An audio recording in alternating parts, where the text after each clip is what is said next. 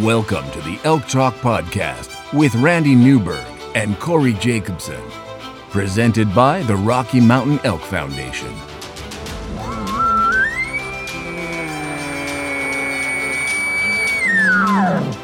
The goal is, what little you and I know about elk hunting, we share with people. I've got an elk building. It's like 120 yards away. What do I do? First off, the thought would never cross my mind when an elk's being 120 yards away to call anybody on a cell phone. All elk? All the time? Only elk? Only elk. Well, it's us having conversations, so we usually go down some rabbit holes, but If you hunt with Corey Jacobson, you will find the landscape is full of rabbit holes. We're just going to make this up as we go. and you look at it like, oh, that's a target-rich environment.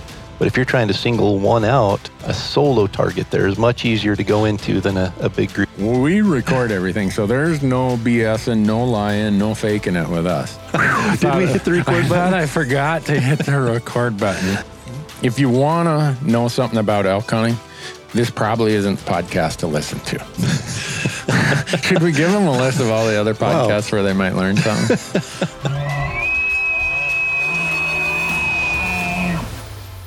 The Elk Talk Podcast is brought to you by the Rocky Mountain Elk Foundation, ensuring the future of elk, other wildlife, their habitat, and our hunting heritage. To become a member, go to rmef.org. And the podcast is also brought to you by onX Maps. And with onX Maps, you can know where you stand with the most accurate hunting GPS tech on the market with land ownership maps that work offline. Go to onxmaps.com and use promo code ELKTALK, and you're going to save 20% when you sign up for an app membership at onxmaps.com. The podcast is also brought to you by Gerber. Go to gerbergear.com and learn about the knives, the Vital, the Big Game Vital, the Gator Premium, all the things that we use when we're out in the woods, and not just knives, but also some really cool multi-tools that they have. We're also proud to partner with Sitka Gear, and if you go to sitkagear.com, you'll see their full line of clothing, and their tagline is turning clothing into gear, and they are doing that through advanced technology that allows you to stay in the field longer, hunt harder, and stay safer. The Elk Talk Podcast is also brought to you by GoHunt.com. Go to GoHunt.com and sign up for the Insider. The Insider is changing how hunts and hunting information are found. No doubt about that. Use promo code ELKTALK, and when you sign up for the Insider, you're going to get $50 of store credit, mad money, in their gear shop. And we are also brought to you by Rocky Mountain Hunting Calls. And Rocky Mountain Hunting Calls is the original designer and inventor of the pallet plate diaphragm that's completely changed the way elk calls are made and used. And to find out more and to order your elk calls, go to RockyMountainHuntingCalls.com or BuglingBull.com and use promo code ELKTALK, and you're going to save 15% on all of your elk calls and elk call accessories. And with that, Corey, we are ready to get into it. Let's jump into it. Hey, Corey. Yeah. I got a question for you. Now, what's your question? What significance does April 2nd, 2019 have for an elk hunter?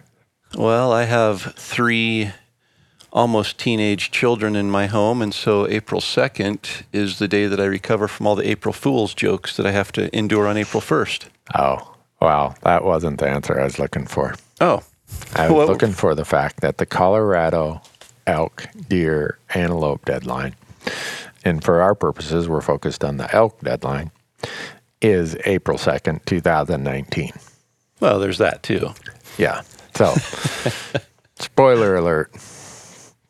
That's what we're going to talk about, right? And the deadline is 8 p.m. Mountain Standard Time in Colorado this year, not midnight like it's been in years past.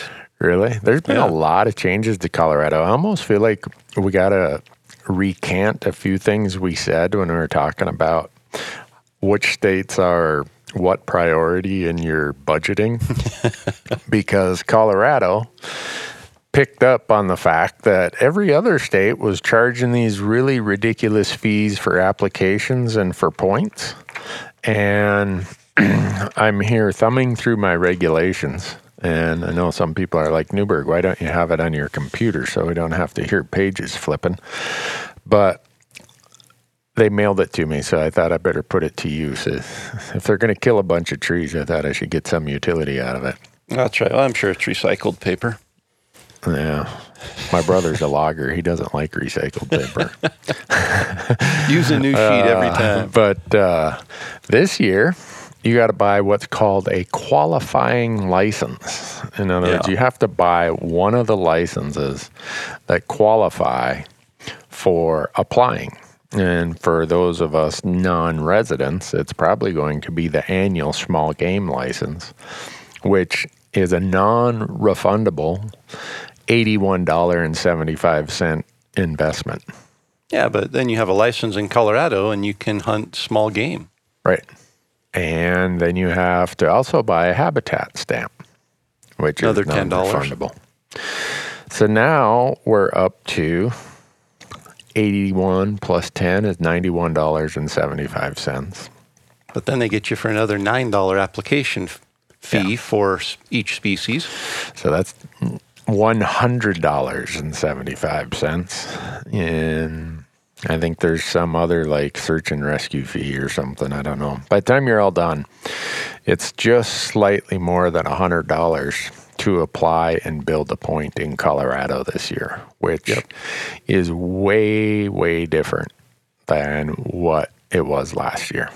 Because last year you had to pay the fee up front for the tag. Yeah, but it only cost you like $3 or something for your to point. Apply. Well, your point you had to pay if you didn't hold a license. You had to pay, was it $40? Yeah, you're for right. elk, yeah, I think. And then the application fee or something like that. So it's basically a little more than doubled this year. Yeah. Which, going back to our New Mexico podcast, they're charging a non-refundable license fee this year. Yep. $65. Montana's off the charts expensive to apply there. Colorado decided they wanted in the money-making business, and here we go. Yeah. So our idea of where it was less expensive if you were on this budget, we had this kind of hypothetical budget that we were helping people deal with. Well, how to spend that just got a little more complicated with Colorado coming up with their change for this year. So, if you want to go elk hunting, good news is you can buy a bear tag in Colorado now as a non-resident for just $100. So if you do go hunting there, they made that less expensive. Okay. We'll pretend like that's worth something. That's like Montana adds a fishing license to your elk license. Yeah. Who really cares? I mean, I love to fish, but if I came from out of state to go elk hunting, I'm coming to elk hunt. I don't even bring a fishing rod with me. Yep. So Colorado, it's, dropping the price of the non-resident bear tag. I mean, if you get any kinder down there, you'll probably die of enlargement of the heart or something. Well, let's jump back really quickly, because qualifying the license, there's the small game license, but there's also the turkey license, right? Spring turkey license. Yep. So somebody who's applying that wanted to go and hunt turkey there could buy the turkey license and get away with using that as their qualifying license. Yeah, and what's that? Like $150 for the non-resident turkey license, something like that? Yep. So I'm a tightwad accountant, so I was going with the cheaper option. No, I will do the same as well. So with that, we have a change to what we've been talking about as to where Colorado fit on the scale of good budget allocation versus, there's better options. The flip side of this is I think the annual small game license, would you have to I should know this, but I don't. But let's say that you're going to use Colorado as your leftover opportunity and you're going to go there and hunt the over-the-counter second rifle, third rifle, or archery. I wonder if you'd have to buy that annual small game license just to purchase your elk tag. You do not. So the over-the-counter stuff is completely separate. This is only for applications. That's what I thought. So if you are not going to apply for a controlled limited hunt in Colorado, you don't have to have a qualifying license. You can just go and buy your elk license.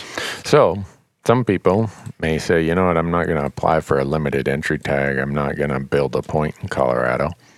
I'm just going to use the over-the-counter option if I don't draw somewhere else. Yep. That would be a better utilization of your money. Yep. So in effect, what we're saying is the cost to acquire a point for the limited entry preference point draws in Colorado going to cost you a little north of $100. Yep. Non-refundable. Non-refundable, yeah. And I was actually on Go Hunt Insider this morning looking at my own Colorado application and what to do there. And with my 15 points for elk. You have 15 points? For elk and for mule deer, or for deer. Oh, we are going to be friends. Well, it doesn't help you any because we can't combine Take back all those things I've been saying about you on other platforms. It doesn't do you any wow, good you've because got 15 elk points. Yeah, but in Colorado, you burn if we those applied, anytime soon? Well, I'm thinking so. Okay. But you do know if we apply together in Colorado, we don't get to share points. It takes the person with the lowest points. So yeah, I could bring you right down. If we did a party app, I could bring you right down to 2 points. Nice. Because what they do, folks, what Corey's talking about is in Colorado, if you apply as a party, you go into the draw with whatever point total the lowest person in the party has. So Corey's got 15, I've got 2. If we went into the draw together, our application would go in with 2 preference points. It would disregard the other 13 preference points that Corey has. Yep. Yeah. Don't want to do that. Yeah. We can still be friends, but I know not what for you're that thinking, reason. Corey. Hey, Randy, we're friends, but we're not that good of friends. we just have to be friends for another reason. Well, that's amazing. You got 15 deer points. Holy cow. Yeah. Yeah, I could draw pretty much any deer tag in the state, I think. Yeah, I got 0 deer points. I went there last year. Yeah. It was fun. Colorado's like great mule deer hunting. But since we're talking about elk talk, what are you holding out for any specific unit, or are you just thinking that when it fits your schedule, you'll worry about it then? You know, that's probably a good lead in to talk about the preference point systems that a lot of states have, because when I started applying, I was looking at Unit 2, 201, 10, the northwest corner where back in, 15 years ago, those units were producing really good bulls, and I think they still are, just not quite as good as they were. And plus, back then I could draw that hunt with 7 or 8 points. Right. And now I was on Insider this morning just looking and filtering 2.0, and I don't even have a chance of ever drawing. I think it's 24 points to draw the archery tag in those units. And every year it goes up by a point, because you just look at the number of applicants who have max points who are applying for that and how many tags they issue every year, and they're never going to work through the max point pool. Right. Because last year in Unit 2, it took a whole gob of points. It took 26 points to draw the archery tag in Unit 2 last year. That's a bum deal. Yeah. And I don't remember how many tags. And there was only one archery tag. One archery tag for non-residents. Yeah. And how many people applied? Total number of applicants last year were, let's see, I can't count that fast and that far. A lot. Let's put it that way. So, and you're at what, 15? 15. So right now there are, or as of last year, there were 9, 15, 16, 17, 24 people ahead of you. Yep. Well, if applying for that specific tag. Yeah, just for that tag. And so at one tag a year, there's 24 people ahead of you. How old are you? Old enough to know that I'm not going to draw that tag. So they call that point creep, is what the term that's often used. And go on. Brady did a good article about point creep and how to use your points realistically based on what we've seen as the patterns of point creep in states like Colorado. And people have been buying points, just standing on the sidelines, and then they see, this might be the year I can do it. So instead of buying points, they jump in and actually apply. And now you get 5 guys who applied with 1 point above where you were, 2 points above where you were, and now that pushes it out 5 more years before you can draw that tag. So, yep, and that's basically what's happened with me is, we started building for those Northwest units, and at the time you could draw unit 76 with, 5 or 6 points, the archery tag there. And I looked this morning, it's 14 points for a non-resident to draw unit 76, which you're realistically hunting 300-inch bulls. Yeah. I mean, it's managed for sure, but there's between the muzzleloader season and the archery hunters that hit, the muzzleloader's the 14th through the 22nd of September this year. Yeah. And you're going to be hunting with over 200 people in this unit, hunting between 9,000 and 12,000 feet and hunting 300-inch bulls. And realistically, is that much different than an over-the-counter hunt? Yeah. I thought we were supposed to be promoting people to apply in Colorado, Corey. Are we? I think we're discouraging them. My whole point with the point system is if you're just getting into it, especially a preference point, where Colorado's strictly preference point, so you have no chance of drawing a limited tag in Colorado unless you have the maximum point, unless you're in the maximum point pool for that tag. And if you're just getting in, unless you're looking for one of those 2 or 3 point hunts to draw every few years, which those are becoming fewer and farther between, don't get your hopes up that you're ever going to draw a quality limited elk license in the state of Colorado if you're just starting.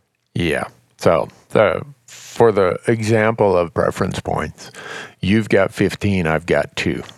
So if we both apply for the same unit, they're going to look at anyone who has more points than you and award them a tag. And if there are tags left over after giving tags to everyone at 16 and above, you might be in the running for one of the remaining tags because you're at the next point level.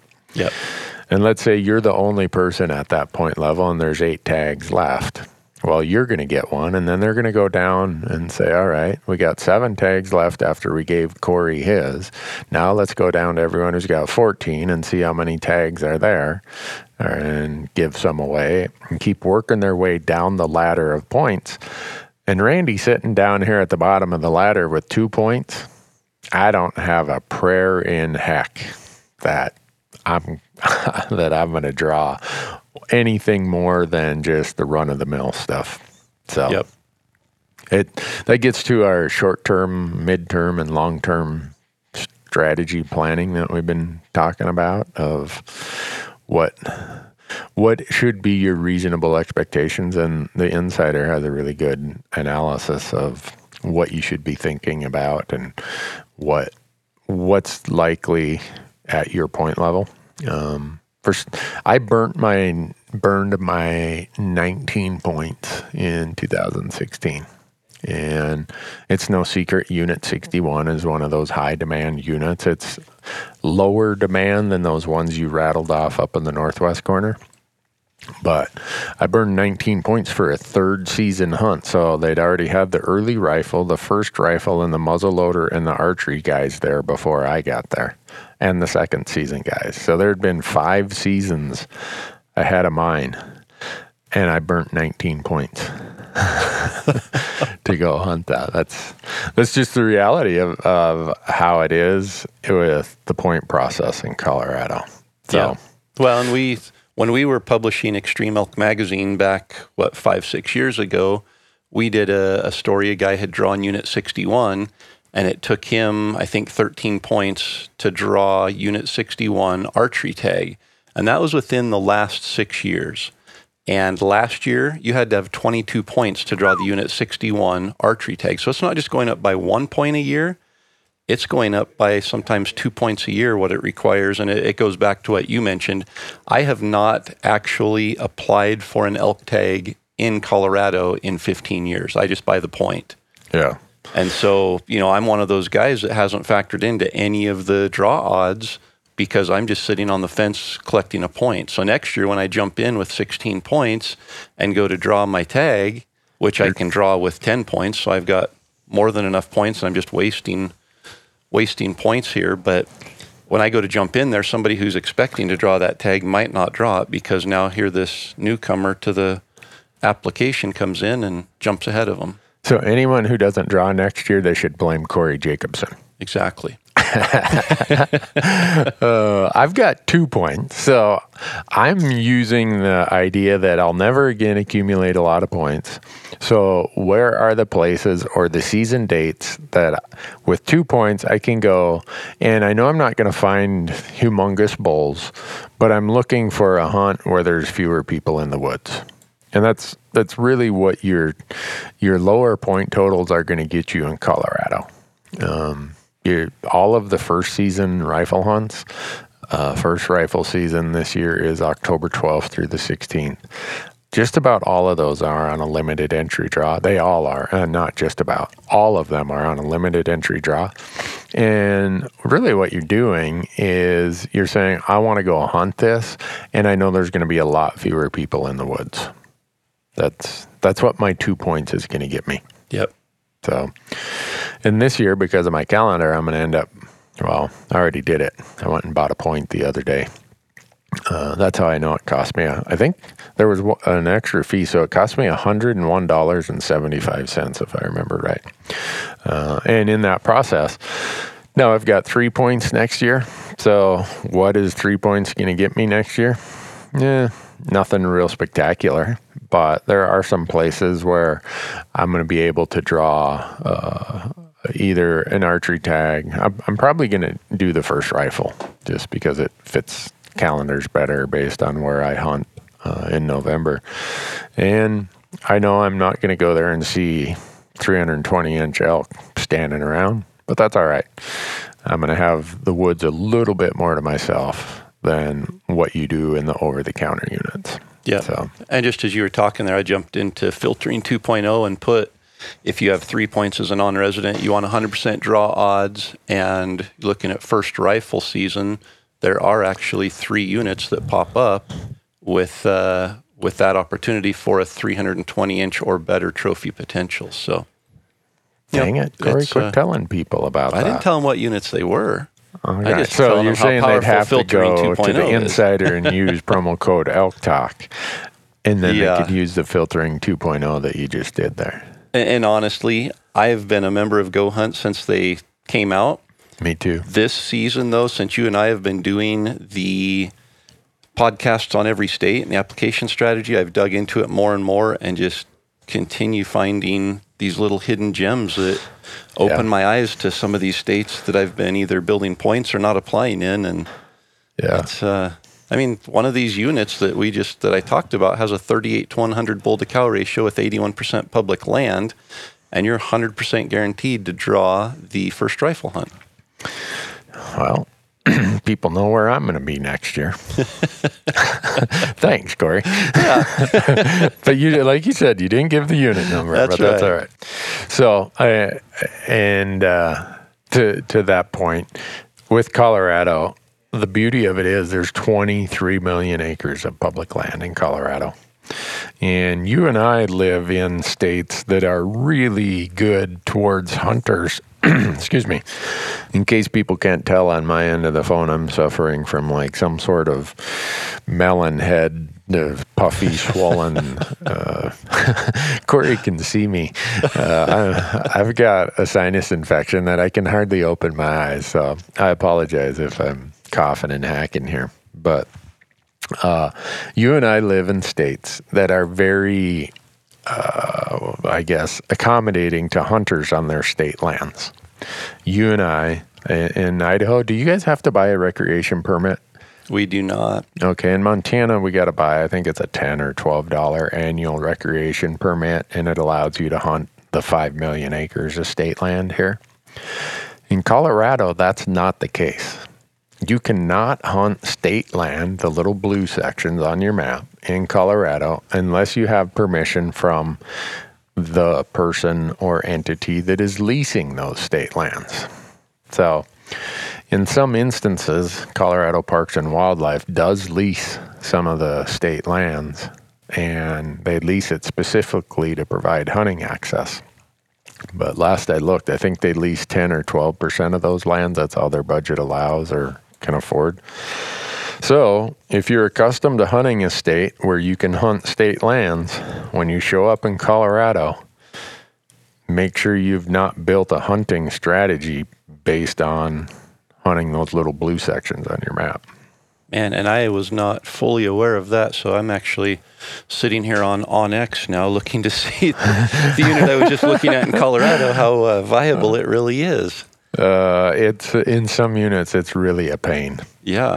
I mean, you have to almost treat it like private land. Yeah, you do. It's weird. You can't camp, hike, hunt, fish, anything on those state lands without the permission of the leaseholder.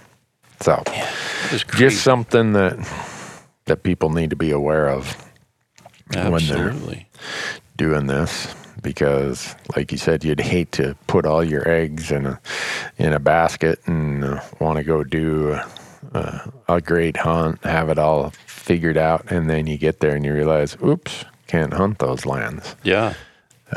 That would not be good. That would almost ruin your day. Yeah. So what else do we need to get into? We've given them the deadline. We have told them how the draw system works. I think with our example of you and I think that was a pretty decent explanation of how the preference point system works. Yeah. And then if you don't draw, the beauty of Colorado, and this is why Colorado is part of the short-term, mid-term, whatever term. Corey's been in the short-term mode for the long-term. That's how he got 15 points. But the reality of it is there's this option called the over-the-tag option. And or over the counter. I'm over the tag. Yeah. I'm over the tag in Colorado. All right, Corey. I'm telling you, I'm not doing well this morning with this sinus infection. So you're going to have to straighten people out when I lead them down the wrong path here. But, I was actually waiting to find out what the over the tag was, because that sounds like an option. Well, I think there's about 90 units in Colorado that are over the counter. In other words, you can just buy that tag for the second and third rifle seasons, and I think also some of the archery seasons. Yeah. And just go elk hunting. And a little bit of thought you got to give to that is, if season is already open when you get there, you have to buy the tag from a Colorado Parks and Wildlife office. If you get there before season is open, you can buy it from any licensed vendor. Beginning on a certain date, isn't it? Is that like August 9th or something? Yeah. Like that. Yeah. Can't remember. But anyhow, yeah, I just tell people, if you're going to go, buy it online and have it with you when you go. That way you don't got to worry about getting there at midnight and no licensed vendors are open and you want to hunt the next morning. Yep. So most of those units that are over-the-counter options are, I'd say not all of them, but most of them are on the west slope. Most of them are also west of I-25 that runs north and south through Colorado.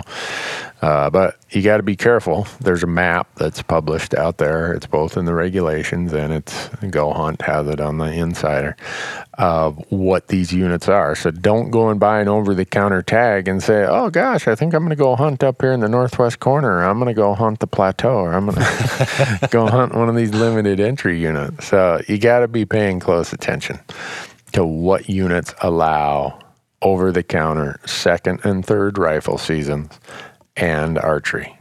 Now, muzzle loaders all draw, first rifle is all draw, and fourth rifle is all draw. Yep, and just on using filtering 2.0, I'm just as you're talking, looking at over-the-counter archery tags, which Filtering 2.0 lets you look at, and then you can actually dive into harvest success and public land and all that. But there's 96 units. Okay.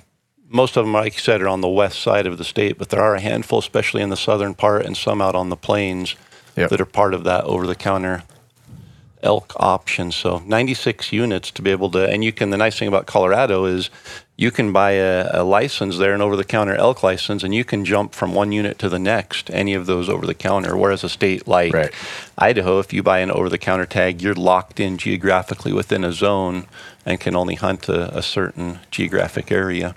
Yeah. So the other good part is the majority of the units that are over the counter are the ones with a high percentage of public land. We're talking mostly Forest Service, some BLM, but a lot of Forest Service. Yep. So if there's one downside about archery hunting in Colorado is they put the muzzleloader season right for, what is it, I think a week long or 9 days, something like that. Yeah, the 14th through the 22nd this year. Yeah, right in the middle of the archery season. It's weird. Yeah. I've never hunted archery there, so I've never had to deal with the situation where I'm out there archery hunting and go boom. Well, it just changes. I mean, that's one of the beauties of archery hunting is, once elk, especially during the rut, start hearing some gunshots going off, they become aware of the fact that they're not alone out there during the rut. And, you start getting in. And I think it's relatively, in most units, relatively minimal. But, yeah, you can be calling in an elk and all of a sudden, boom, right next to you, the muzzleloader goes off. And I think elk become a little bit wise to that. Yeah, just know that exists, folks, if you're going out there archery hunting. That if you see some guy walking around with orange carrying a smoke pole, that's the deal. If there was one good thing about Colorado's muzzleloader is they're still pretty primitive in what their rules allow compared to some of the states where you can go out there with a 300-yard muzzleloader and start whacking away at them. But so Colorado is, I think in most instances, known as the land of opportunity.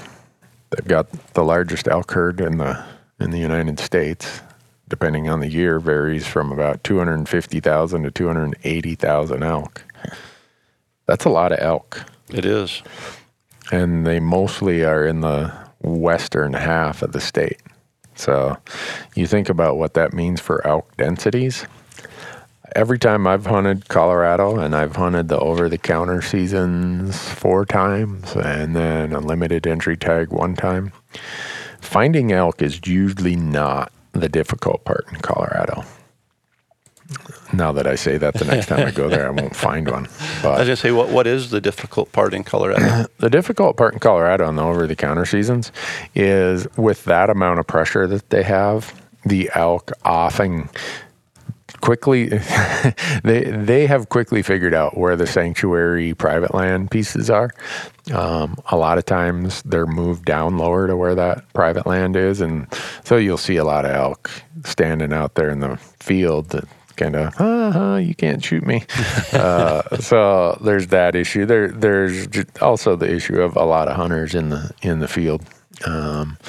But it's, there's still plenty of elk on the public. And I'd say most of the higher country in Colorado, there's not nearly the amount of private sanctuary. So the elk get moved around to different spots on the public. And by the time season's been open for a while, they're in these sanctuary areas. And Colorado has some mean, tough, nasty country, kind of like you guys do in Idaho. And so that's where those elk are going to be in the second and third rifle seasons. That second rifle season happens in late October. That's right in the post-rut period. It has the greatest amount of hunting pressure. A lot of non-residents come and hunt the second rifle season because in their states back home, often in the Midwest, they're deer hunting in November, which is when Colorado's third rifle season happens. So you'll see way more pressure in the second rifle season than you do in the third rifle season on the over-the-counter hunts, which is why I hunt the third season over-the-counter. And a lot of people say, well, the bulls have all been shot or they've all been pressured or whatever. Yeah, they've definitely had more pressure by that time, but there's a lot fewer people in the woods. And to some degree, my hunting the over-the-counter units in Colorado has kind of opened my eyes about how you can use hunting pressure a bit to your advantage and use the way the hunting pressure occurs, use that as part of your strategy of where you're going to hunt on certain days or at certain times, because you know where the pressure is going to be. So go to the places elk are going to retreat to in response to that hunting pressure. So totally, it's just part of the drill. It's public land elk hunting. Yep, and I have hunted over the counter in Colorado one time for archery, and it was very similar. We were in a very hard to access area. And opening morning, or at least I think it was actually opening morning. It was early, August 26th or 27th, I believe, the year we hunted it. And we hiked all the way back into this canyon, thought for sure we were alone, got on a huge herd of elk and very vocal elk for that early in the season. And about 10 o'clock in the morning, a couple hunters came hiking up the bottom of the canyon. Of course, the thermal's coming up and elk just started pouring out of that canyon, and they went onto private land, and it took, I think it was day 6 or 7 before the elk even started filtering back off of the private into that public land area, and definitely changed our game plan for sure. Yeah. So do you guys have chronic wasting disease in Idaho? Not that we're aware of. Not yet. Well, Colorado is kind of the core of the chronic wasting disease areas of the West, especially up in the north central part of the state.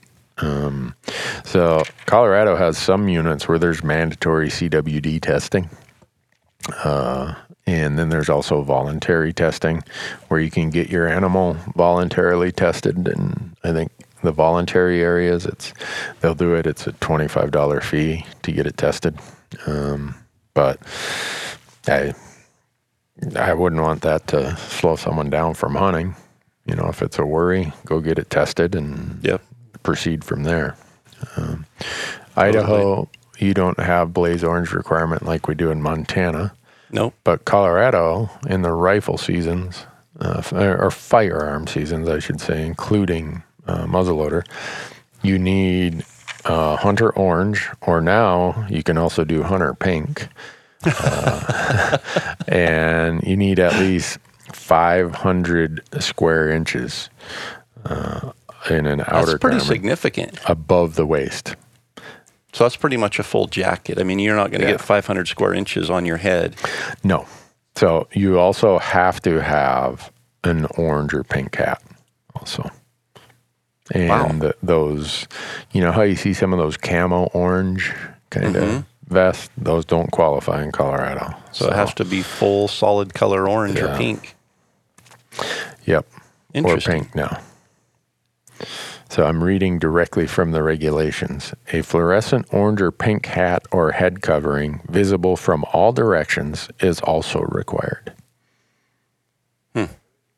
So make sure you know that if you're out there. I guess, you know, when you're going to a state that has more elk licenses sold than any other state in a season, it's that's how you ensure safety. Yeah. So I just throw that out there because when I go to Colorado for these third season over-the-counter rifle tags, you see a variety of things. And one year I showed up down there. It was the very first time I'd ever hunted there, and I'm out scouting. And the game warden, he stopped me. He's like, you know, da-da-da. And he saw that I actually had an orange vest on, even though I was scouting. He said, you know, I hope you brought an orange hat. I'm like, what do you mean? He said, oh, in Colorado, you got to wear an orange hat. Ooh. So I ran down to the hardware store and bought an orange hat because I hadn't brought one with me. But so you just there.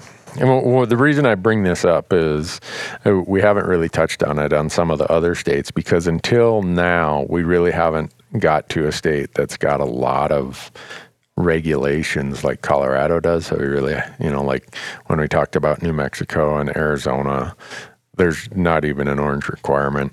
Wyoming, it's an orange hat or an orange vest. But Colorado's got quite a few specific regulations that might be different than the state you're traveling from. So just make sure you read the regulations, and even on Go Hunt, they say download the regulations and read them. And I've got them here in front of me, and it's the hunting laws part, which are the most common violations, I think is what they're most worried about, is about 5 or 6 pages here, page 13 through 16 or 17, something like that. Kind of telling you, don't get in trouble. Yep. But come here and have a good time. Yeah. So, no, and I think it's important. When we start talking about some of these states that have limited entry hunts like that, I think my overall attitude towards them is sometimes negative. When we talk about those limited draws and the point system and everything. But with that being said, Colorado is a phenomenal state because it provides so much opportunity, more opportunity than any other state for elk. Yeah. And it's also the closest state for anyone coming from the Midwest or back east. It's the first elk state that they bump into, and so it's definitely an elk hunting destination. And like you said in the beginning, Randy, you can go to just about any unit in that state, and you're gonna be into elk. Yeah. And there's just so many elk. If you can't find elk in Colorado, you need to come home and study some more. Yep. And I get that a lot, and I'm sure you do too, people that spend 8 days or 10 days hunting in Colorado in the third season rifle or in the over-the-counter archery, and they don't hear a bugle or they don't see an elk. And that's elk hunting. You're going to run into that anywhere unless you draw a Unit 9 Arizona tag. And then if you go there and don't find an elk, I won't say what I was going to say, but that's elk hunting, and you're going to run into that. And there's a lot more to elk hunting than just getting a tag. But for the sake of this discussion, we are talking about how to obtain a tag, and Colorado is probably the most liberal state for obtaining a tag, whether it's a limited draw on a lower point, 0 to 2 or 3 points. There are multiple units where you can, and then it does limit how many people are there, or just an over-the-counter, which it's very liberal on where you can hunt with an over-the-counter tag.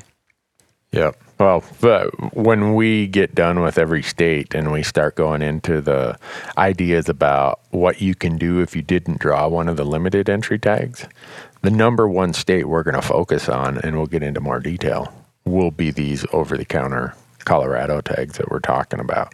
Yep. So.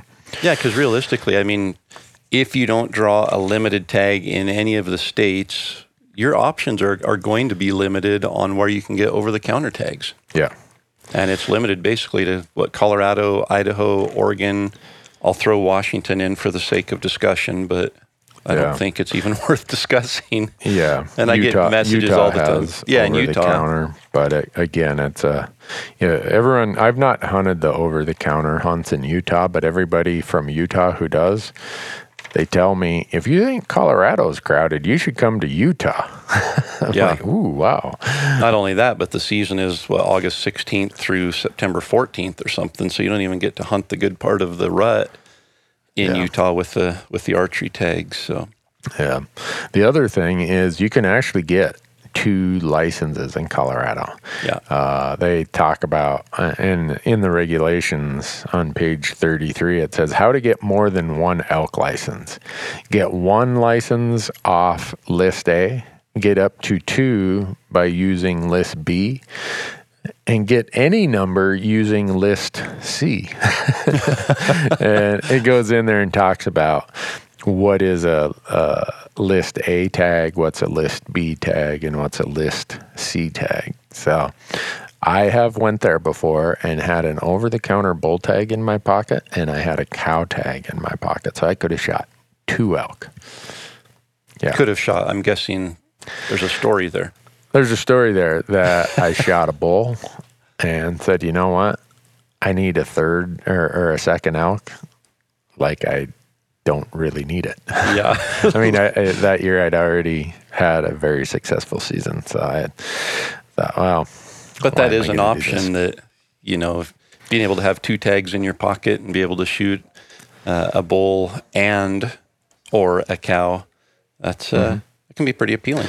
Yeah, I mean, if you've driven out from whatever state, Pennsylvania or somewhere in the Midwest, and you have a cow tag in your pocket, and then you buy the over-the-counter tag, now you're in business if you bump into some elk in the woods. In most places, a bull has to be 4-point or better, which is a brow tine bull, they call it. And they say, and I'm reading from the definition, a brow tine means a projection of the antler at least 5 inches long, located on the lower half of the antler. So in most instances, that's going to be at least a 4-point bull or better. So the only thing, if you had that cow tag and that branch antlered tag in your pocket, about the only thing that you can't shoot would be a spike. Yeah. So odds are you're going to come home with some elk meat in that situation. You make it sound easy, Randy. Well, I'm trying to remember if I've ever been to Colorado where I couldn't come home with at least a cow elk. Yep. I can't remember when that didn't happen. But now that I say that, next time I show up there with a cow elk tag in my pocket, I won't see it. A single elk. And people will be like, yeah, sure, you're full of crap. But I love Colorado. One thing I really like about Colorado is when you show up in these West Slope towns, and name any of the little towns out there, Rangeley and Meeker and Craig and, Paonia and Crested Butte and Gunnison, all that. You show up, and every gas station, every restaurant, the hardware stores, they all have these signs, welcome hunters, welcome hunters. And you go to the restaurant after you get done hunting, and everybody in there is hunting. And so it's really a friendly, accommodating, welcoming place. Yeah. If you love to hunt. You're not going to feel even remotely out of place. So, yep. Absolutely. I think there's lots of good reasons why to hunt elk in Colorado. Yeah. And there's a lot of people that do. Yeah, that's good. I hope people keep hunting Colorado. I hope Colorado always has this over-the-counter option, but I hear Colorado residents say, some year we're going to have to put more of these units on a limited entry draw. And I'm not sure if they're saying that because of impact on the resource or just the crowding or what, but you hear a lot of folks calling for an end to the over-the-counter hunting. But for right now, take advantage of it because it's there. Totally. No, and I hope it never goes away because Colorado and Idaho are kind of the last 2 strongholds of quality over-the-counter hunting. If those 2 states went away and went to a full limited, even if it was like Montana where they offer 17,000 elk combo or big game combo licenses. So, I mean, there's plenty of opportunity still. But with 0 points, you're only 50% guaranteed. So, I mean, your opportunities, if you don't draw that, and with 0 points in Montana, it's a 50-50 shot. Yeah. You really only have 2 places where you can go, and I think it's important. And obviously, you and I are huge advocates for going hunting every year. And Colorado and Idaho are kind of those 2 holdouts that allow you that option to go hunting every year. Yeah. Well, I'm trying to think what we could do to convince people not to go into Corey's area and scare all the elk out. And we can send them to all the areas around my area, and they'll scare all the elk into my area. No,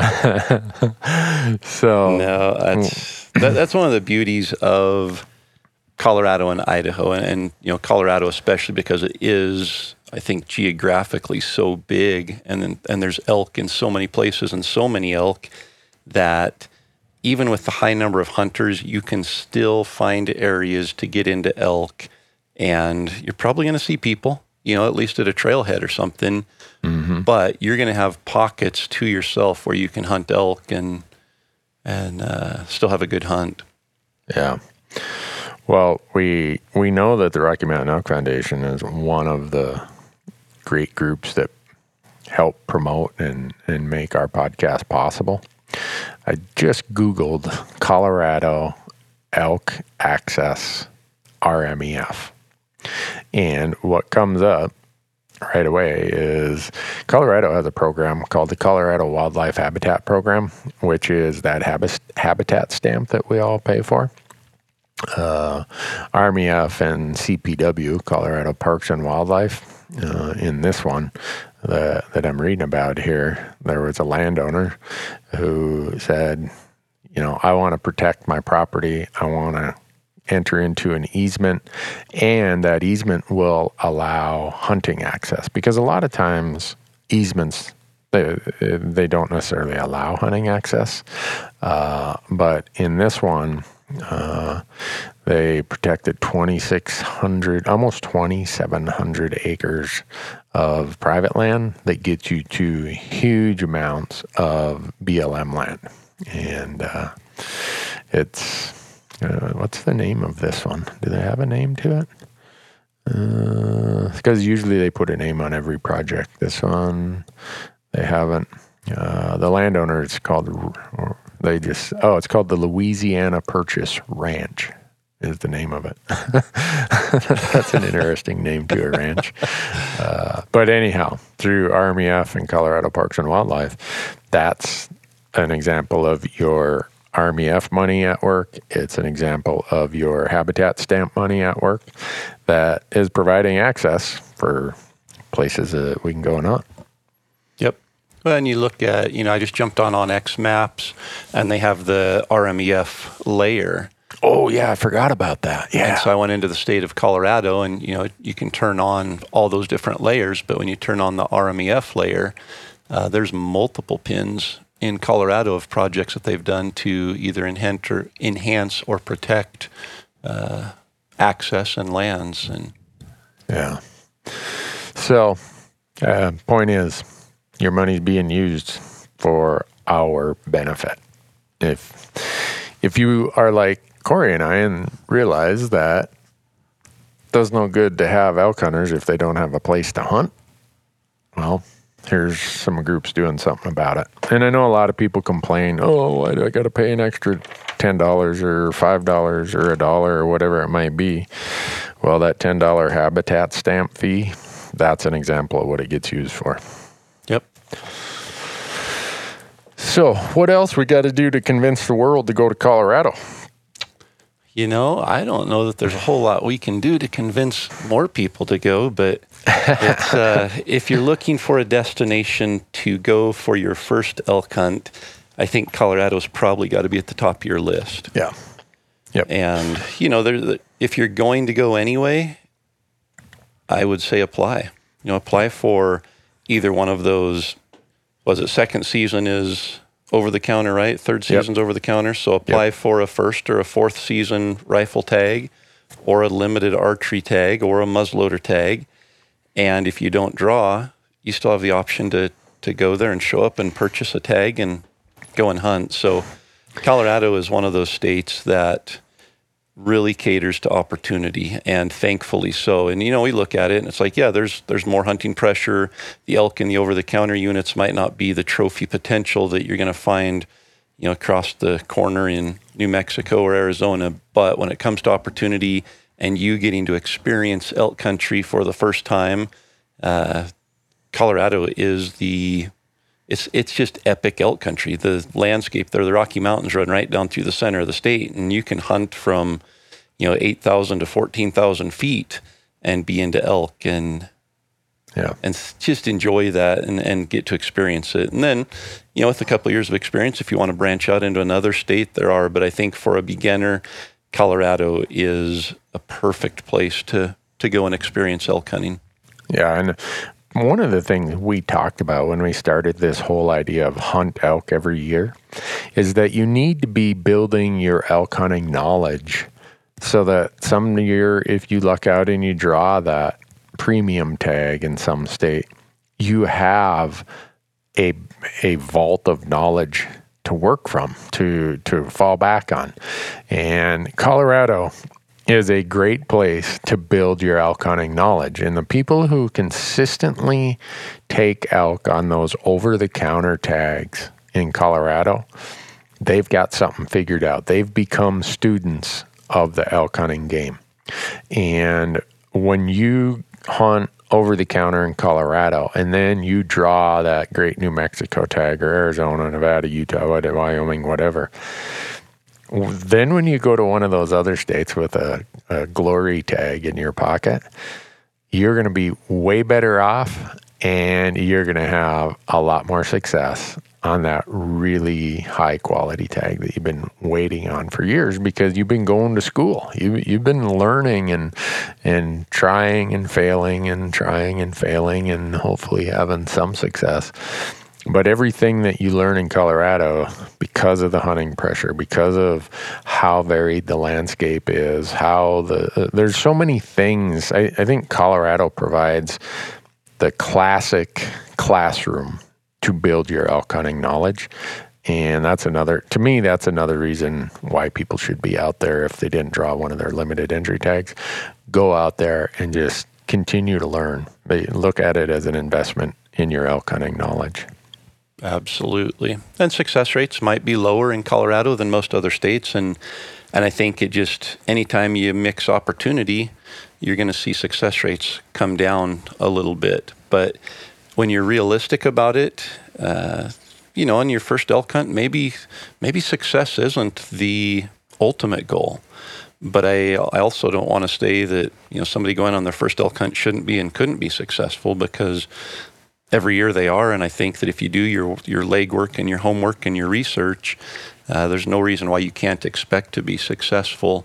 And hopefully with what Randy and I are trying to do, right now we're talking about obtaining tags, but as we get through this, we're going to be able to jump into, e-scouting and some other tactics that hopefully are going to contribute to that success on these over-the-counter public land, on your own type elk hunts. Yeah. And the beauty of a place like Colorado, where you can hunt every year if you want to by the over-the-counter feature. I'll use my brother as an example. My brother lives in northern Minnesota. He goes out for the second rifle season, maybe not every year, maybe every other year.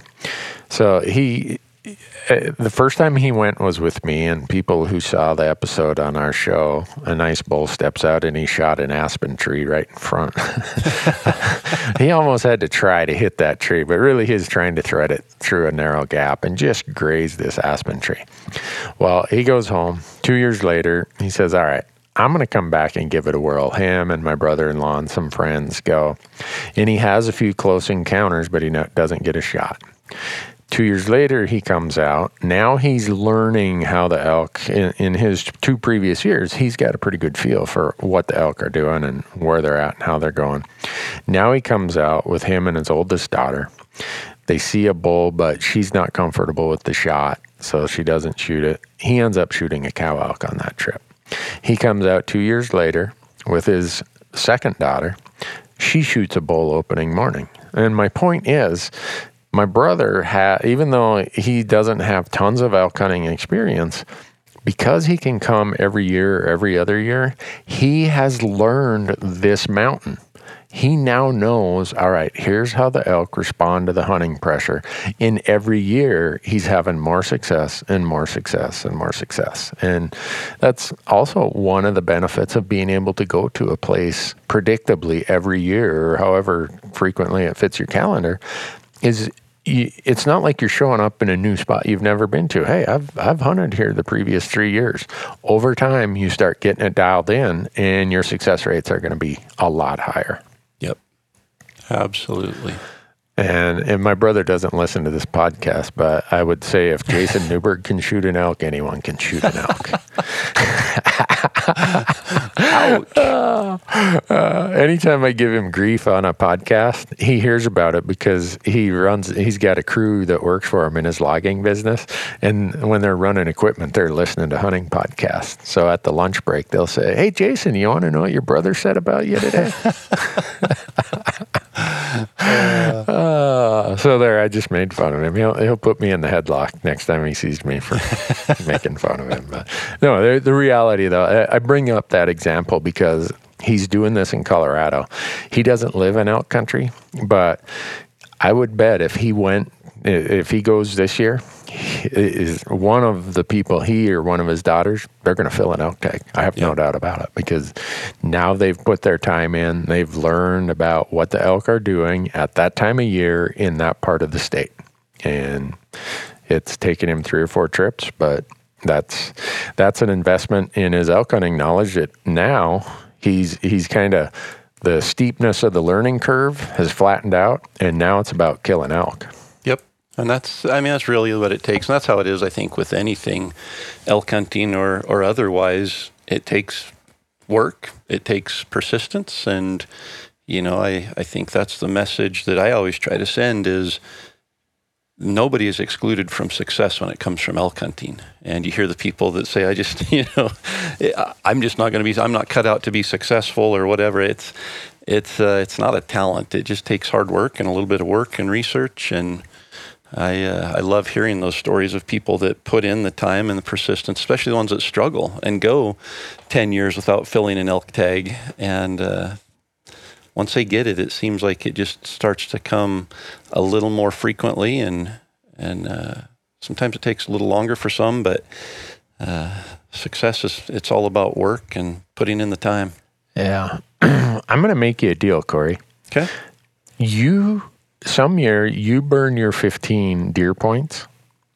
Yeah. And I want to come with, and hopefully it's in a unit that has over-the-counter elk. I'll move all the elk debris out of the way so you can shoot a big buck. You tell me what unit is the best unit for deer, and I am game for that. All right. I've been very lucky in drawing deer tags in Colorado. Well, I don't want a 2-point deer tag. I want one of those ones that I can spend my 15 points on. And yeah. And there'll be a 200-inch buck around every corner. Behind every tree, yep. All right. I don't want to let the cat out of the bag here on something as public as a podcast, but you've got the place? I've got it. Excellent. Trust me. I'll call my buddy Brady Miller down at Go Hunt. He shoots 200-inch bucks on units that require 0 points.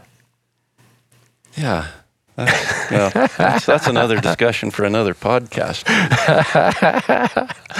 No, I have, there are a few states where I'm, it's just part of the strategy like we talked about. And even for elk, I've got 11 points in Arizona. I've got 15 in Colorado. I'm getting back up there in Oregon. I'm building points in Nevada. Oregon and Nevada are kind of mid-range right now. Colorado and Arizona are long-term. And, Montana, I've got 5 bonus points in Montana. But what's really sad is I don't have any preference points in Montana. And I've been, I don't know what's happened there, but I went to apply. They didn't do you any good until about 2 years ago. I know. You would have thought last year I would have thought ahead about, hey, I want to hunt with Randy next year. I'm going to buy a preference point, so I'm guaranteed. And I didn't. So now you've got, a 50% chance that you and Donnie are going to be able to come to Montana? Yep. You know who's coming with us? Who? 12 llamas, my buddy Bo Beatty, and Matt Saddle from Onyx Maps. That will be awesome. I'm most excited about the 12 llamas. No offense to Bo or Matt. I talked to Bo. He's like, yeah, I'll be there. How many llamas we bringing? I'm like, I don't know. How many is it going to take? He said, I don't know. We'll just bring as many as we can fit in the trailers. Excellent. So they'll be able to pack my rifle and everything for me, right? Yeah. Yeah, if you want.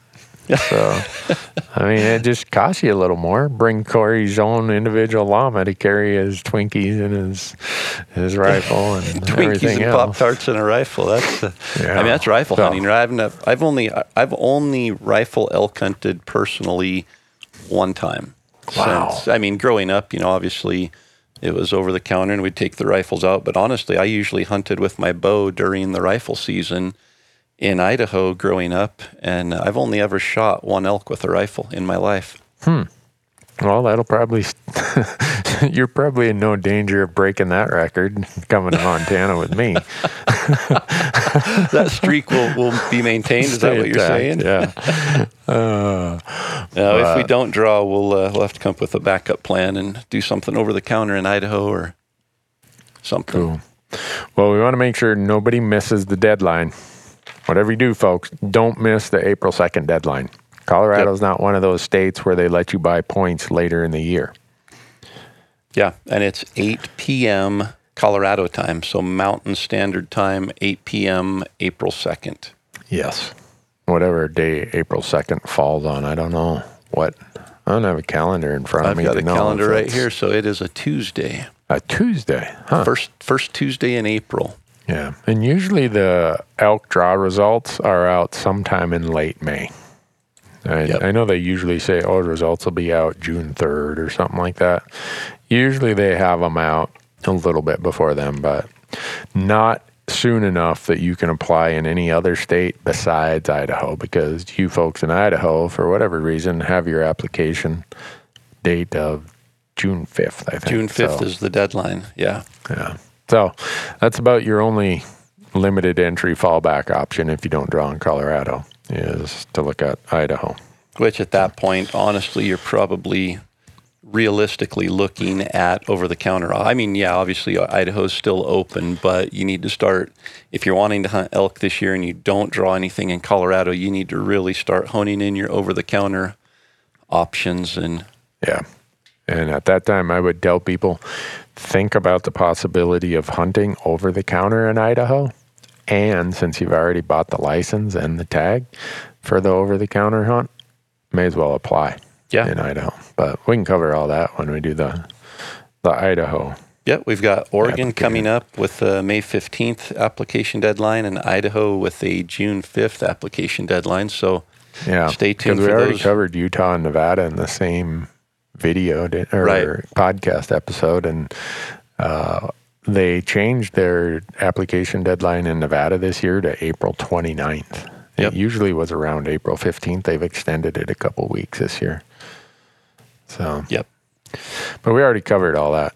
Yeah. So we've got a couple more of these application strategy podcasts that we're going to be publishing here in the next few weeks. And I think next, don't we have our next podcast is going to be one with my good buddy Tyler Crockett, talking about shed hunting and rodeos and all sorts of that kind of stuff. Have you guys been out chasing wolves? We have. And I saw on one of your Instagram posts, they were howling or something like that. So I've just come to realize I'm not a good hunter. I like hunting, but I am squandering opportunities. Wolf hunting is tough. And, we went into it last year. We hunted 8 days. We shot a wolf on day 7, I think.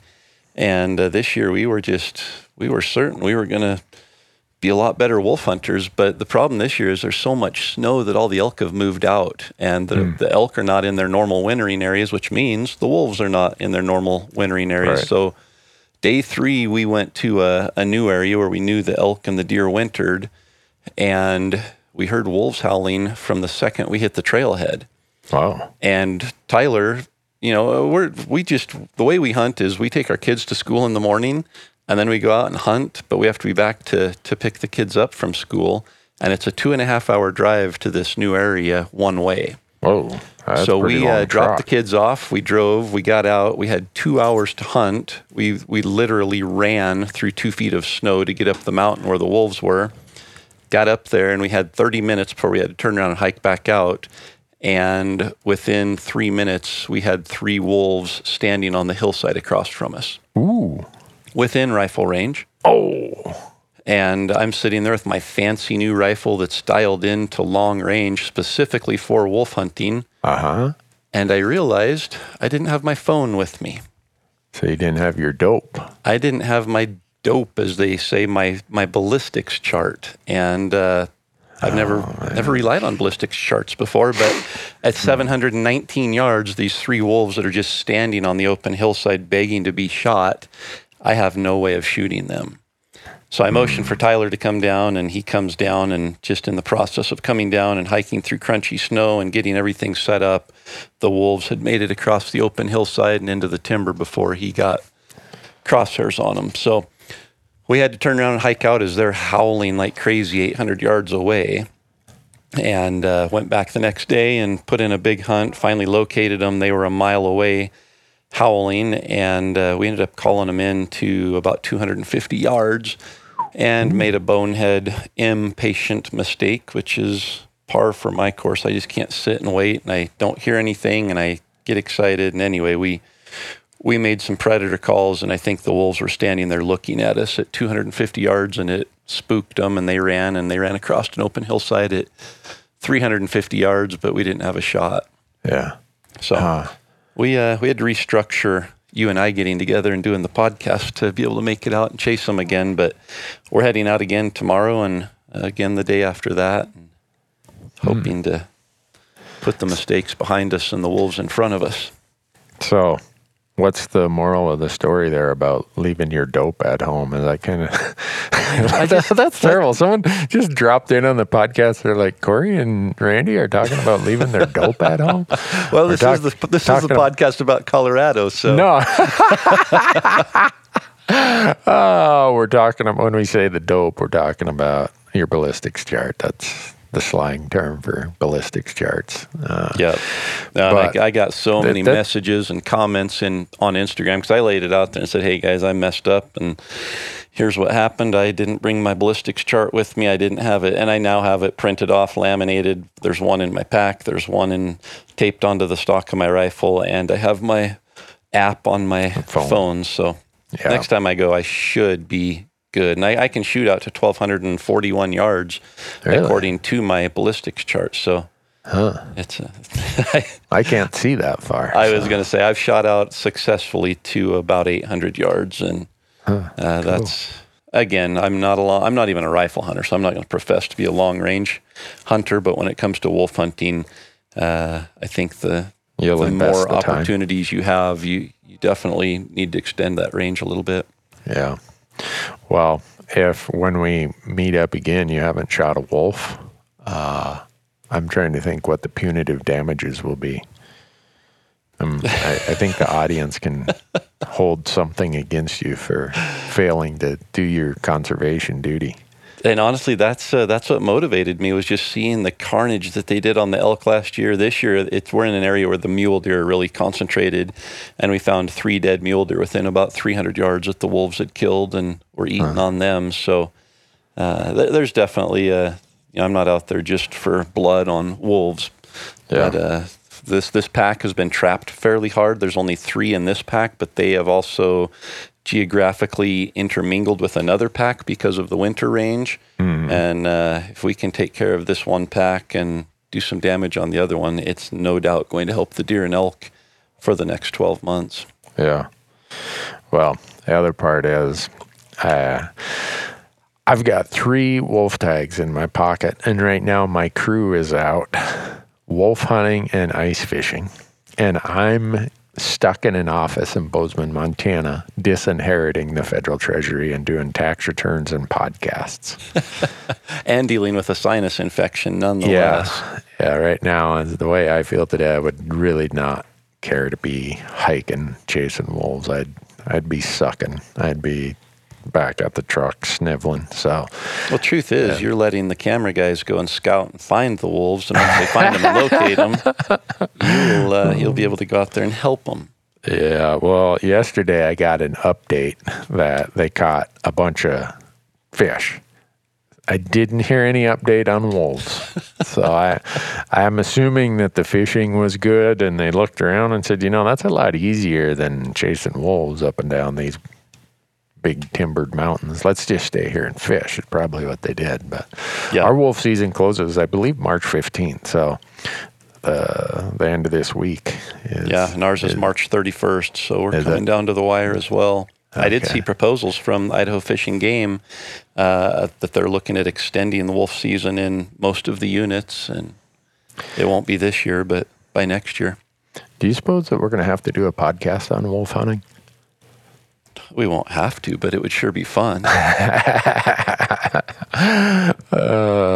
I think we should, because I think if you hunt elk in Montana, Idaho, or Wyoming, where there are wolf seasons, in some places in Wyoming, you don't even need a wolf tag in your pocket, but in Montana and Idaho, you do. I think you should have a wolf tag in your pocket just for the opportunity that might pop up when you're out there. Well, and further, and we can definitely go into a lot more detail. I don't want to hijack the Colorado podcast here, but I feel as hunters, we have a responsibility to, I think that's the purpose of hunting, is management. We manage wildlife, and I think hunters are the most effective tool for wildlife management. And it's not just about shooting deer and elk. We've got to manage predators too. And where we've been blessed with the opportunity to manage wolves through hunting in these states, which it was a long, hard-fought battle by a lot of conservation organizations to be able to get us to that point. Now to sit by and not actively take part in that, but to complain about the effects and the devastation that the predators are having, I think it's a little hypocritical. And I think as hunters, we need to be doing our part and helping out the deer and the elk. Yeah, well, you touched on a good point there, Corey. The number of people who are down at the coffee shop complaining about the effect wolves are having, and you ask them, well, have you been out hunting them? Oh, no. Oh, well, okay. This is what we fought so hard to get, is the opportunity to be involved in the management. And now that we can be involved in the management, you get more pleasure out of sitting at the coffee shop than going out and doing it. And I'll tell you right now, I've hunted quite a few animals. Mm-hmm. Wolves, I would say, are the greatest challenge for a hunter. Hands down. And I'm hunting them with a rifle right now. I will hunt them with a bow, but I'm hunting them with a rifle right now. And even with a rifle, we've seen them twice. 2 of the 4 days we've been hunting, we have seen wolves within effective rifle range. And I think I'm excited about that, but I'm also realizing how much of a squandered opportunity that is, because those opportunities don't come as often as we would like. Yeah. In my track record, it's a 10 to 12 days of hunting for every wolf encounter. And I don't know if that speaks to how bad of a wolf hunter I am or just how hard it is, because the densities are not like the densities of elk and deer. No. They're not as visible. There's fewer of them. They have these paths, at least here in Montana. A lot of these packs are just kind of making these big routes, and they're checking on these herds of wintering deer and elk and antelope. And you can't just say, oh, I'm going to show up and today they're going to come out at 8 o'clock in the morning. They will come out at 8 o'clock in the morning, but it might be 15 miles away. And and these loops they make, at least here in Montana, are 20, 30-mile loops, and they're making those over a course of 4 to 5 days. Yeah. And so are you going to be there that period of time where their loop takes them to the spot you happen to be at? And I love hunting them. I buy 3 wolf tags every year just to have them in my pocket. And unfortunately, this year, the only wolf hunting I really got to do was incidental to my elk hunting here in Montana, just because of my calendar and schedule. But really what I need to do is bring you as my guest on a wolf hunt in Montana. The only time I have ever had wolf encounters in Montana is when I have a guest with me. I'm not saying every time I have a guest, but the 3 times we've had shots, I've had a guest, and so I've never taken the shot.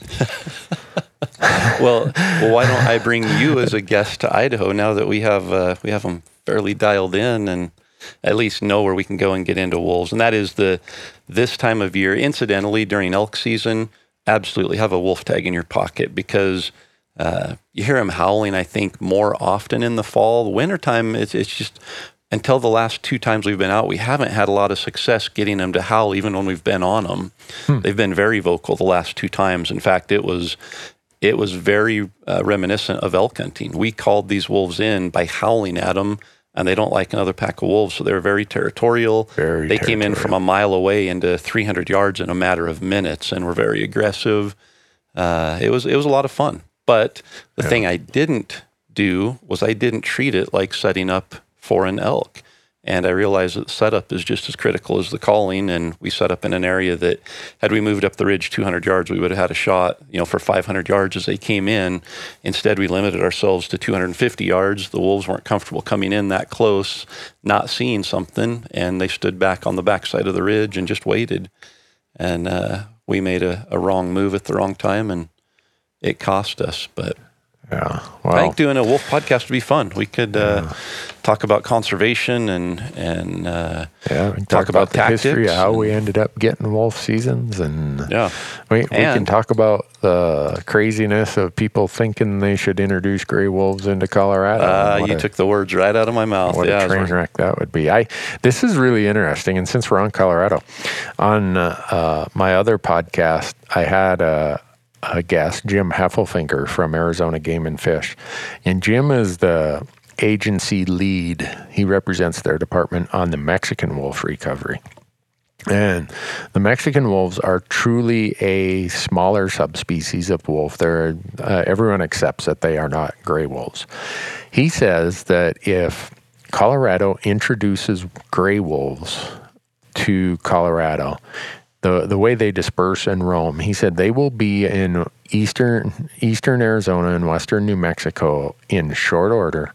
And he said it'll be a genetic purge, he called it, that those larger wolves will be there. They'll dominate all the breeding. And he said our efforts to recover and manage a threatened and endangered subspecies of the Mexican wolves, he said we may as well just fold up our tent and go home. Yep. If Colorado introduces gray wolves, because those gray wolves will be here, and our smaller Mexican wolves don't have a prayer. Totally. You look at coyote. I mean, wolves are a very territorial animal. Yeah. And there's been studies in Idaho of wolves going in. They collared I think it was University of Idaho, collared a bunch of bears in their dens during the winter to do research on, the cubs, on denning, on all these hibernation things with bears, and a very high percentage, I don't want to throw numbers out because I don't have the numbers, but it was over 50% of the bears that were collared were killed in their dens by wolves during the winter. Wow. And wolves will not tolerate coyotes. No canines. So you get a Mexican gray wolf that's not much bigger than a coyote, and wolves move in there, they will kill them all off and dominate breeding, and they'll, not to mention the devastation they'll have on elk in Colorado. And this is not a couple of guys, crying wolf here. They will devastate elk herds, and it will take a while for those populations to balance back out. And those numbers of 250 to 280,000 elk, I would say realistically will probably be cut in half as the wolf numbers increase in Colorado. And you want to talk about opportunity lost for over-the-counter elk hunting. You just let them do that in Colorado, and we'll see how that plays out. Yeah. Well, darn, we got a pretty good outline here for a wolf podcast. That's right. I don't know how many of our listeners would want us to go into wolves, but I think we can. I'm fascinated by wolves. I grew up with wolves. Where I grew up in northern Minnesota, they never disappeared. So I had wolves in my neighborhood all my life. They're a very fascinating animal. You come to respect them definitely when you hunt them and trap them, but you also realize that as much as some want to say, they're just, the nature has this lovely balance, and the wolf asks permission to kill the elk before he kills it, and he kills it in such a nice, humane way. You realize that it's just a raw, brutal world. And I don't hate the wolf. I mean, the wolf is doing what a wolf does. He's hunting elk to eat. So it's not his fault. But when you interject the politics to it, and you have this fantasy that somehow our society doesn't have a responsibility to manage all species, that you only are going to manage the prey species and let the other species go unmanaged, you quickly realize when you spend time with wolves that without management, hunting, trapping, whatever it is, removal by wildlife services, wolves have a significant impact. You were just talking about bears. You talk to any houndsman, and they will tell you that the number of lion kills that lions give up because wolves come and take the kill from the lion is significant. And so the lion ends up killing more deer and more deer because the wolves are stealing what the lion's killing. And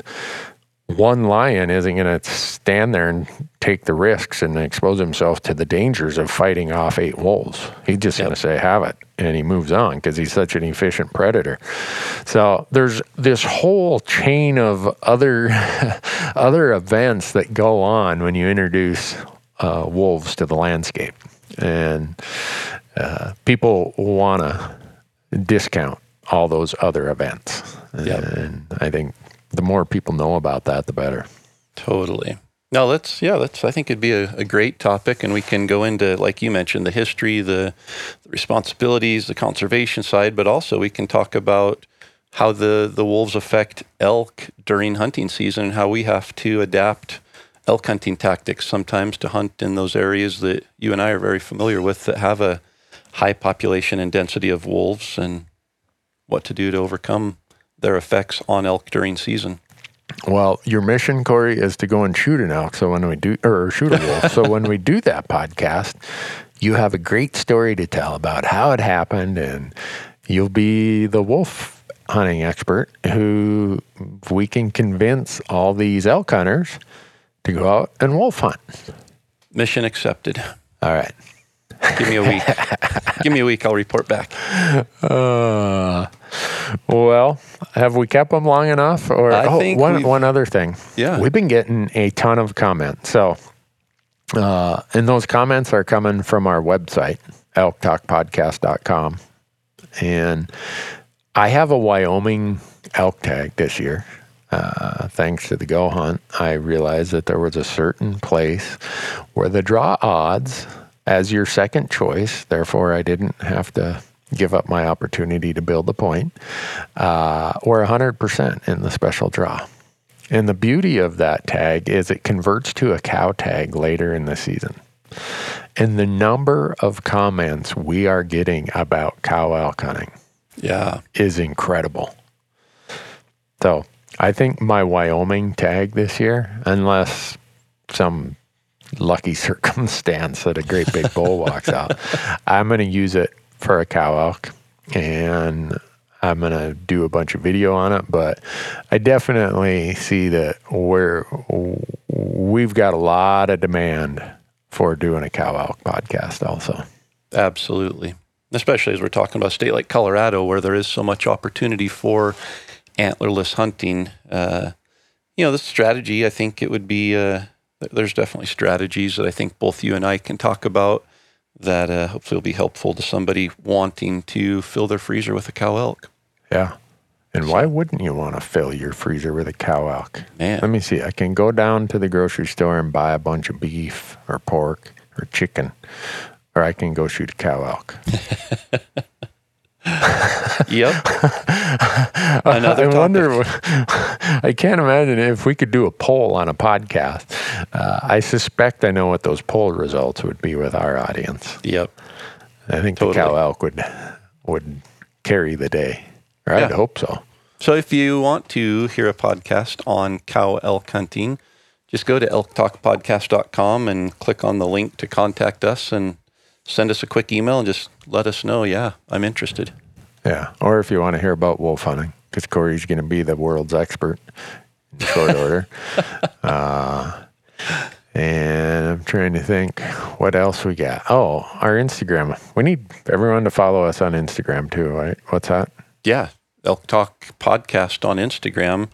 We've, I don't remember how many, we've got a lot of followers on Instagram though. Yeah. Oh, it's no wonder we get so many comments. It's certainly not because of me. I'm why we get all the hate mail. So. Oh, I don't know about that.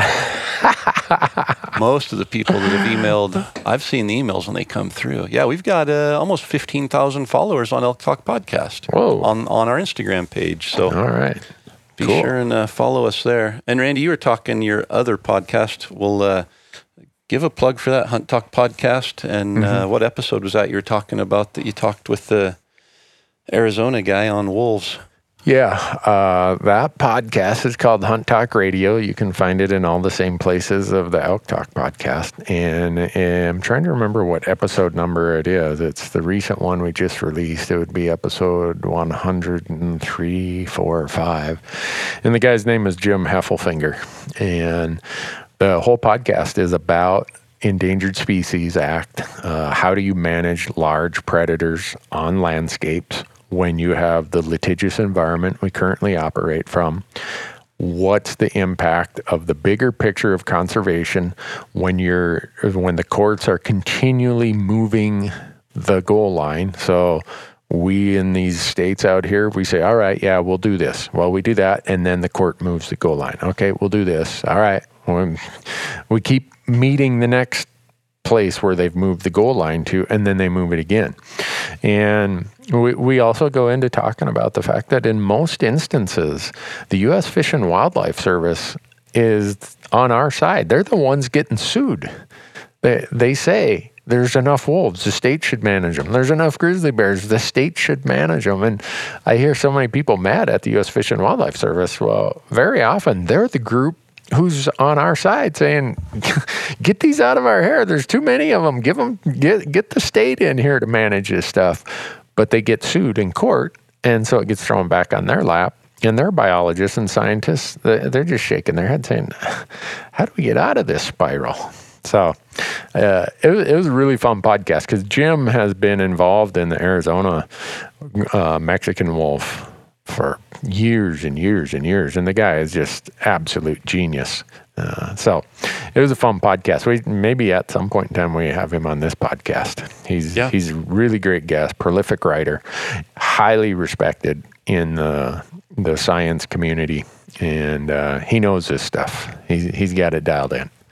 Very cool. So awesome. Well, I'm going to go and make sure my dope is firmly taped to the stock of my rifle and get my wolf stuff dialed in, and I'm excited. You know, if people didn't know any better, they'd think hunters had a drug problem. You hear them talk about hand loading. You know, I'm going to roll my own, and then they tape their dope to the side of their rifle. Yeah, they ought to have for those of us old enough to know, they ought to have a book called Hunting with Cheech and Chong, because of all the terminology that get mixed up with all those dope smokers.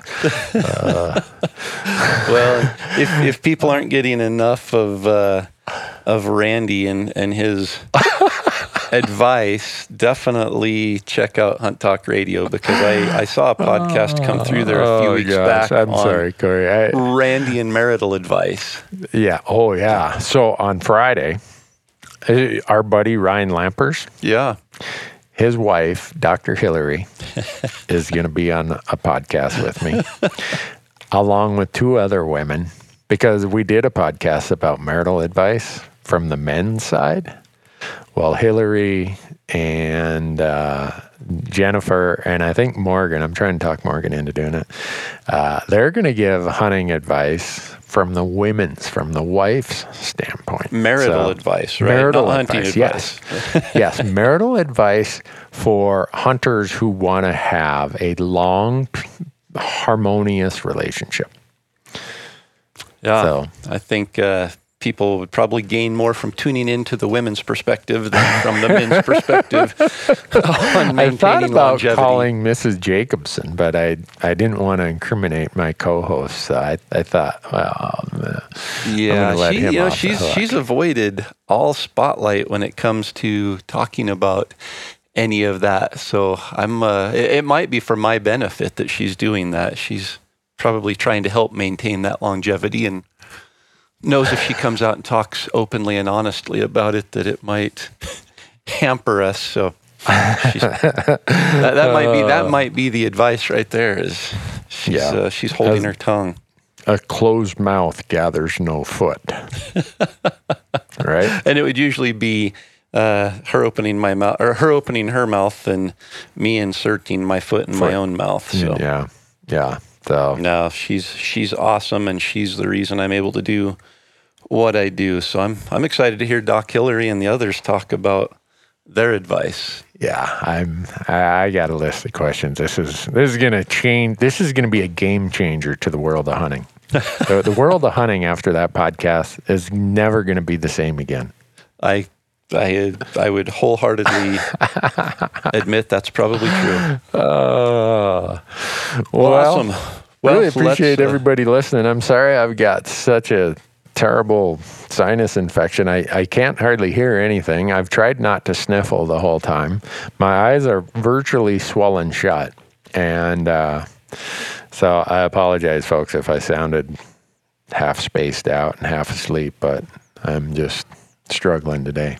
Well, you sounded way better and way more coherent than you did when we did the New Mexico podcast. So, well, yeah, you had me in Salt Lake City. I hadn't eaten for 48 hours, and we're doing a podcast, like podcast number 8 that day. I hadn't eaten. I don't even think I'd went and took a pee that day. And you made me sit there for an hour and talk about New Mexico. And I'm trying to make it sound like a great place to hunt. And you're just moaning the blues about how you had to spot and stalk an elk to kill an elk there. Well, you sounded great. We'll take you with a sinus infection over being hangry any day. So. Okay. Awesome. Well, folks, Corey, go kill a wolf, would you? I will. I will try. All right. And folks, thanks for listening. Yep. We'll catch you on the next one.